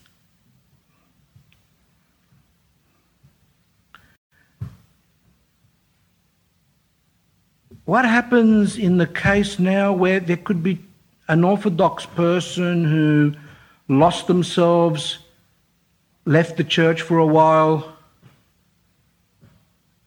and then met someone and then they had children? What happens to that case where the other person's not even Orthodox? So that one person's Orthodox, the other person's not Orthodox. Now some of you might say, they have to separate, they have to do it. Well, you see, this is the problem, that it is still in a way, not in strict way as in an Orthodox family, but it's still a family. It's still a man and a woman that have children. And I know, for example, a Serbian bishop in Serbia who he came across that problem because of communism. Some of them weren't married, some were unbaptized. There was all like a whole mess over there. Some were baptized, some weren't baptized. Russia the same. I was reading some epistles from some elders in Russia that came across the question. Some were Orthodox, some were not Orthodox. It was all over the place. But they all have the same thing. Do not separate for the sake of the family, because it is still a family, and we have to try to bring the other person, not by force, with gentleness, to the Orthodox faith. But for the priest to come along and say, you must separate, can be more damaging than good, because that person, whether it's the spouse, the non-Orthodox spouse, or the children, will hate the church. And that's why the church was very careful in the beginning. You don't just go and say to someone willy-nilly, you separate. Your husband's a pagan, your wife's a pagan, you separate. But I've got 3 kids, bad luck. That doesn't matter. Separate. It's a sin, it's this, it's that. If the church did that in its first centuries, no one would have become Christian, because the church would be viewed as separating marriages. We know, as I've said before, that one who's Orthodox should never leave the church. You do not leave the church. Some say, well, if you've got to be Orthodox to be saved, that means those who aren't Orthodox are not going to be saved. There was some Protestants in America, and they go around and say that God hates America, and God hates America because of their passing of laws in favour of homosexuality, and that the war in Iraq is bad, and therefore all the soldiers that died in Iraq, it's their punishment from God. And they go around to funerals of these soldiers and say it's God's punishment, and God hates this, and God, and it's like really, really bad. And this reporter had access to them. This is only like a family, by the way, just one big family. And they are Baptists of some description. And the reporter went there and he asked one of the girls, the daughters of the people there, who was around 19, 20, goes, am I going to go to hell? And she goes, yeah, you're going to go to hell. And she was laughing. Yeah, you're going to go to hell because you don't follow God and you're going to go to hell. And he goes, well, but why are you laughing? I'm going to go to hell. Because you are.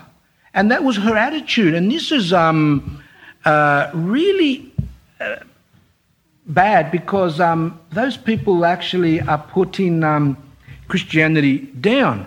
And I remember reading a book, Starit Silvanos, a Russian saint, and in there's a description, there's something about some monks, they were talking, and someone came along and said, all heretics are going to go to hell, like that.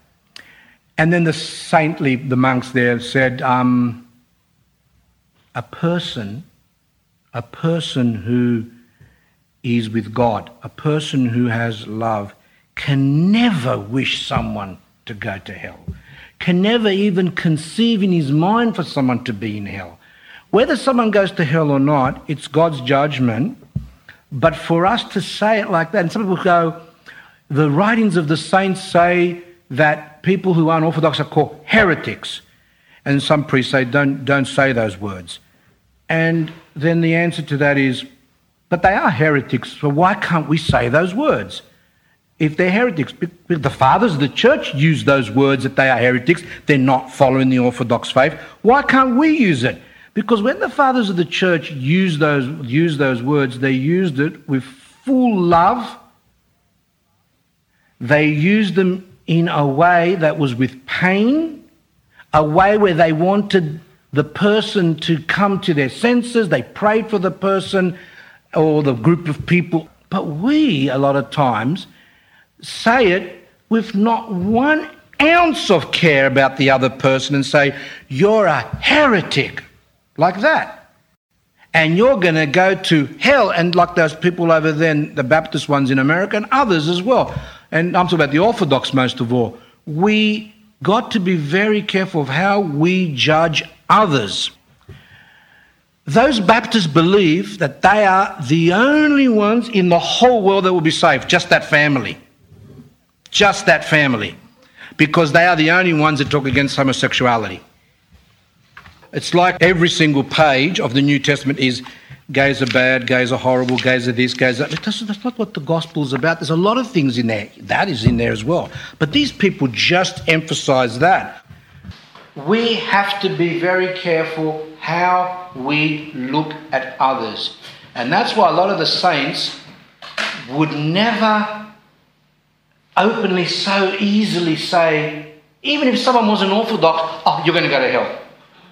Because St. Paul says people will be judged according to their conscience. St. Paul says those who are outside the church will be judged according to their conscience. The question there is, well, if they're outside the church, there's no judgment. They're going to go straight to hell, isn't it?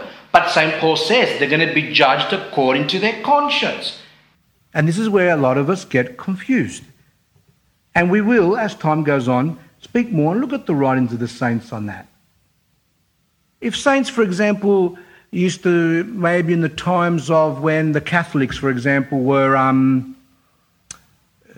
mass converting Orthodox, killing them, this and that, there's times that happened in Serbia, it's happened in the other areas, Ukraine, all that, and converting. And then the church stood up and said that these people are heretics. They are not Orthodox. Salvation is in the Orthodox Church. Because they were trying to keep the people in the church and also to make them understand that these people teach contrary to the Orthodox Church. So there are times when the church is strict about the heretics and there's time when the church is less. It depends on the dangers. It depends on the circumstances. So don't say that I'm ecumenist, etc., etc.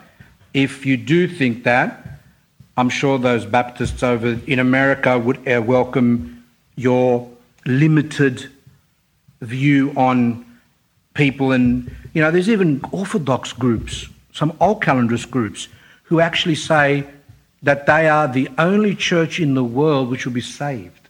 That they are the only ones. Unbelievable.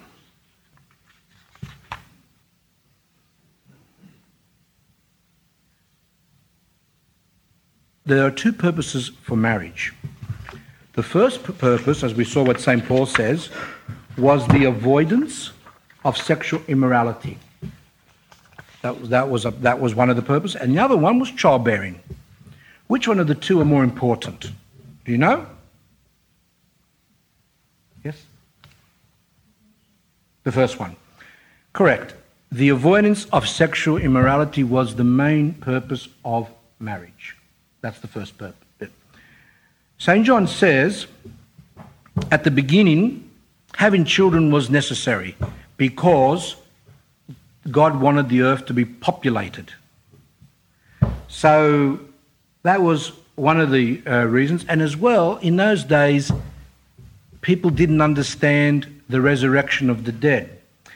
A lot of the Jews believed that basically when they die, and the only thing that they can do is, as long as they have offspring, they have children, that they will then continue part of themselves. People believe like that now, When someone dies, they go, oh, well, at least, he will live on in his son or daughter or things like that. And these are limited. This is not... with the New Testament, we have more developed because we now have resurrection. And it's not necessary, and plus the world's populated. And the Church Father says there's not that necessity like it was in the beginning to have children to that extent.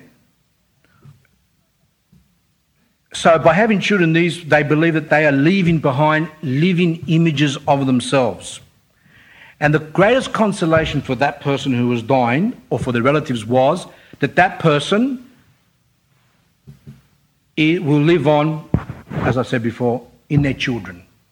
That's how the Jews looked at it. For example, in St. Job, when he lost his children, when the devil got permission, anyway, that's another story, but he lost all his children. And his wife said, curse God, look what's happened. Your children have died, and, where is it? And your memory has perished from the earth. See, your memory is perished from the earth because you do not have children. So they believe that their memory will live on in their ancestors, in their descendants, sorry. And another one, King Saul said to David, don't, swear to me, he says to David, that you will not destroy my seed, my children, and my name along with me. Because by saying, the king was saying, if you destroy my children, then I am lost, because there'll be no descendants. And that's why we have the parable or the teaching of the Jews in those days, which Christ, when someone came and said, there was a man, he was married, and the man died leaving no children, and then his brother married the wife, but then he died, and then she had no children, then the next brother, and there were 7 of them, and they all died, and this, that. So what was the purpose then? The purpose was, when a man died without leaving children, it was looked at as being really bad because he will not continue in his descendants. So it was up to the brother to marry in the Jewish times, to marry the woman so as to give children on behalf of his brother. That's how they believed.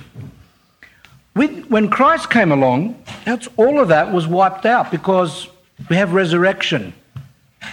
That's what counts. And that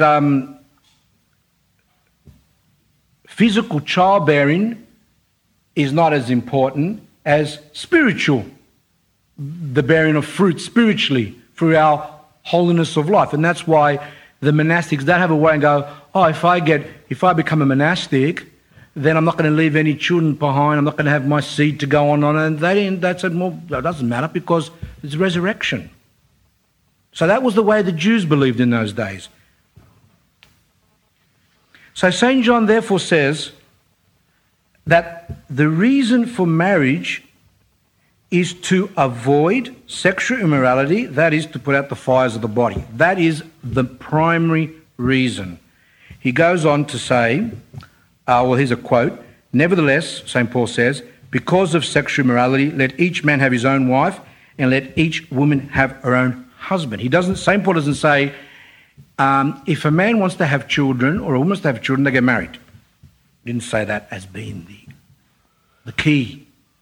The key is if you cannot abstain, then get married. So that's the first reason, and the second comes thereafter.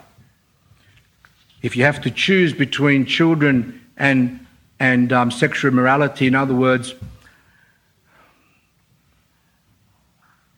some people actually say, I want to get married, but I want to have kids, which is wrong. But according to St. John, well, you don't want to have children, that's a sin, but fornication's worse. Then get married, legally indulge in what you're allowed to permitted by God, and at least you aren't sinning in the very big sin of falling outside of marriage. That is the most important thing.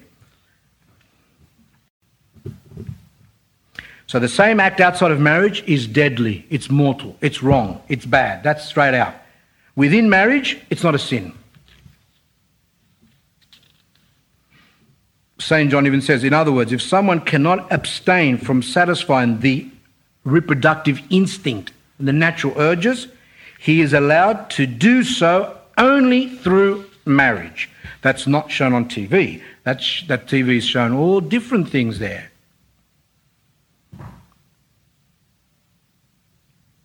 So, in conclusion, childbearing is not put down, just in case you think it's put down. The saints are only emphasising the main point to marriage, which is the sexual immorality, to avoid that. Okay, I think we have come to the end. The next time, God willing, what I want to speak about is how does one go towards marriage? How do you get to know? Dating, not dating, how do you do it? We'll talk a little bit about arranged marriages, what's all that about, the attitude towards marriage and all that type of thing, and what does the church teach about that? So a lot of it will be on, now some of you might say, I'm married and therefore I don't have to know about how one goes about to get married. But that's wrong, because it will help you understand that the problems in your marriage come from the fact that you didn't do the right thing in the first place for some of you. Not all of you, but some of you did not do the right thing in the first place. And it's important. And if you've got children, you have to know the right thing for your children. How much say do you have in your children's marriage? What should you look at in your future son-in-law or daughter-in-law? What should a guy look for in a woman? What should a woman look for in a man? These are very, very important issues, and that's what I'm hoping to do in the next talk. Now, usually I try to cram everything into one talk, maybe even two talks, and I refuse to do that anymore, because I really makes me nervous, because we miss out on so much. So what I'm going to do is I'm going to do this topic properly, as much as to my ability, of course. I'm going to really sit down and work this topic out. So next time, in 2 months' time, it will be on spouses, etc., and how to, dating and all those type of things, and how to choose a husband, how to choose a wife. And then after that, the 2 months after that, or whatever, maybe a month, who knows, will be about husband and wife together, living together, and the problems and how to lead a holy life. Now, my apologies, I ask forgiveness if sometimes I don't present things properly. As I said, I'm not an ecumenical council. I only can do things in my limited way. I might have made some wrong statements, I don't know, but that's why it's good that these things are being taped. Other people listen to my other priests, other people, and when they say, oh, look, that one's not really correct, that's good, because we can delete that. That's not a problem. I'm not here to say that I am I know everything. That's not what I'm here to do. I'm here to steer you to the best of my ability, give you the orthodox teaching, and then it's up to you as well to read. And I'm going to be giving you books today for as a gift, which I promised. And by the way, everything here is for free. Whoever wants to take things can take them.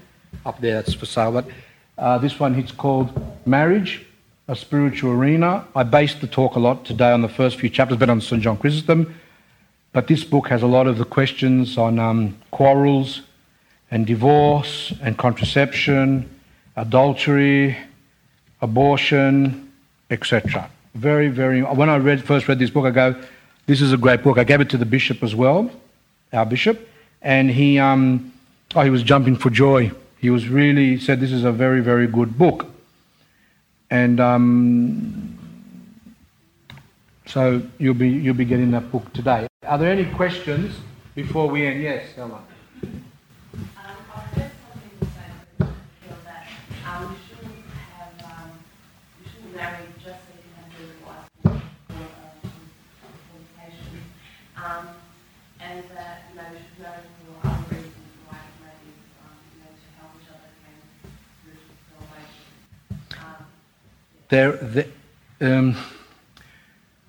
That's correct, and we're coming to that. That we're saying what St. Paul taught as being the primary reason for marriage is to avoid fornication. The church looked at that sin really seriously.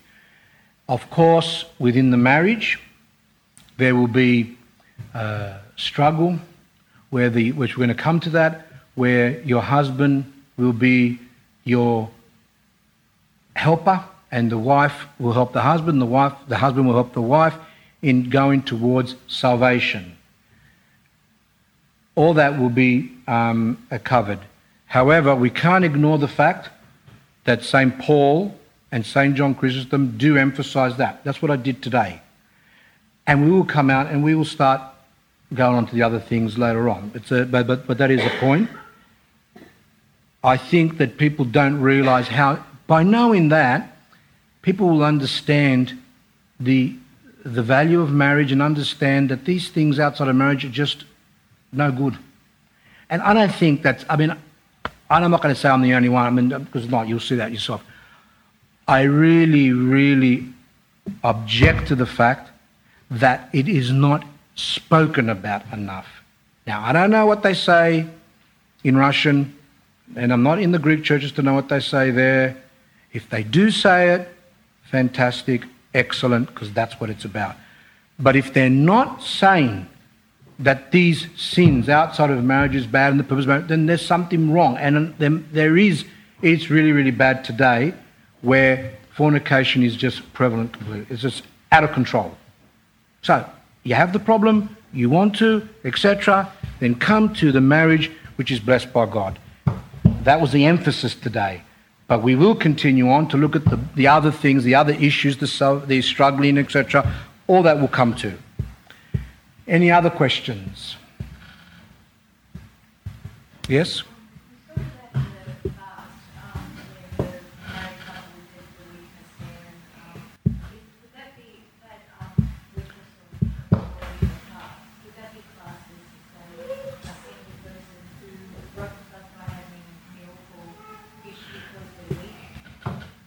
See, some people believe that the fact that the church forbids marital relations during the fast, it means that marital relations is bad. But the church also forbids milk during the fast. Does that mean that milk's bad? Don't tell your children that. Does that mean that we don't eat meat? Is meat bad? Well, according to vegetarians it is, but not for the church. The church also says that a certain days you don't have oil if you want to be stricter. Does that mean oil is bad? Why does the church say not to eat those foods? Well, it's a well-known fact that now it's obviously seen that when you eat, like for example, arthritis. Arthritis, they say, is the rich man's disease. What's it mean by that? It's a rich man or woman's disease is because arthritis, those joint pains, comes from too much meat. Wine is okay, alcohol is okay, but when you have too much of it, then it's bad. It becomes a distraction and it makes you heavy. Too much food makes you heavy. When you don't eat as much, you can pray easier. The church says, okay, you people, we all know you eat your meat, you eat cheeses and eggs and all these things that you eat. But let's have a period of time so we can devote ourselves to God and by becoming lighter. Even the Buddhists know, and even the Muslims know, and so many others, they know that fasting makes the person light and therefore prays easy. I mean, even when I used to teach, I used to say to my kids, don't eat a lot before you study, because the brain just becomes really dead. We all know when we eat or when we eat too much, we feel sleepy. So when, you've stuffed yourself, then you go to pray, obviously what's going to happen is someone's going to find you in front of the icons on the ground, sleeping, because you become sleepy. So it's not that eggs is evil, meat is evil, sex is evil. We abstain. The church orders the abstinence as a way to help the person progress in their spiritual life. This is where people get confused and go, see, it's a sin, it's bad. I mean, the ascetics, for example, or even the strictly speaking, on Wednesday and Friday, you don't eat till after 3 o'clock. After, I think, Vespers. Nothing.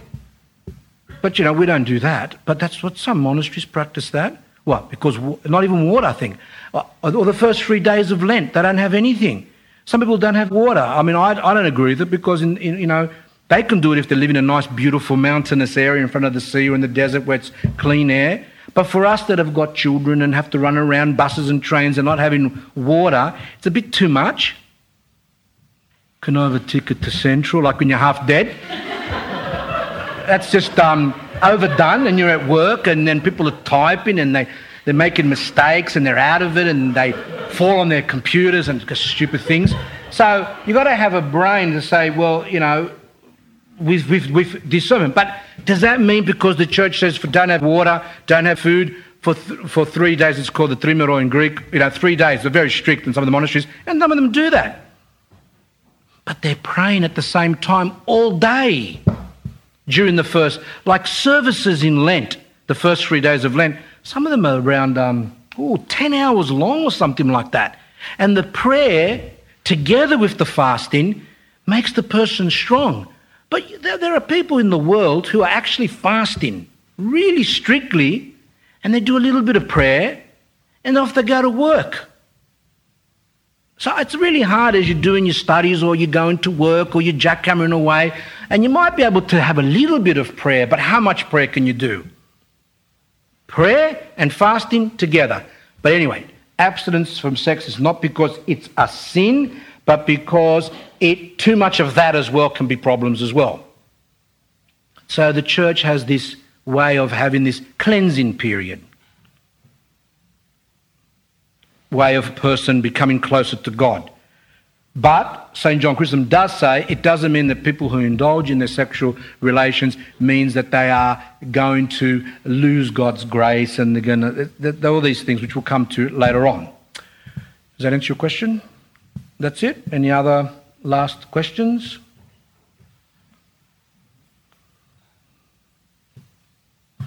Nothing?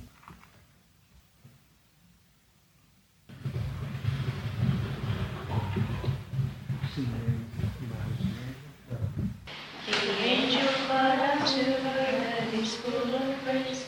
O pure Virgin, rejoice, and again I say rejoice. The sun has arisen from the grave on the third day. Shine, shine, O New Jerusalem, for the glory of the Lord has arisen upon thee.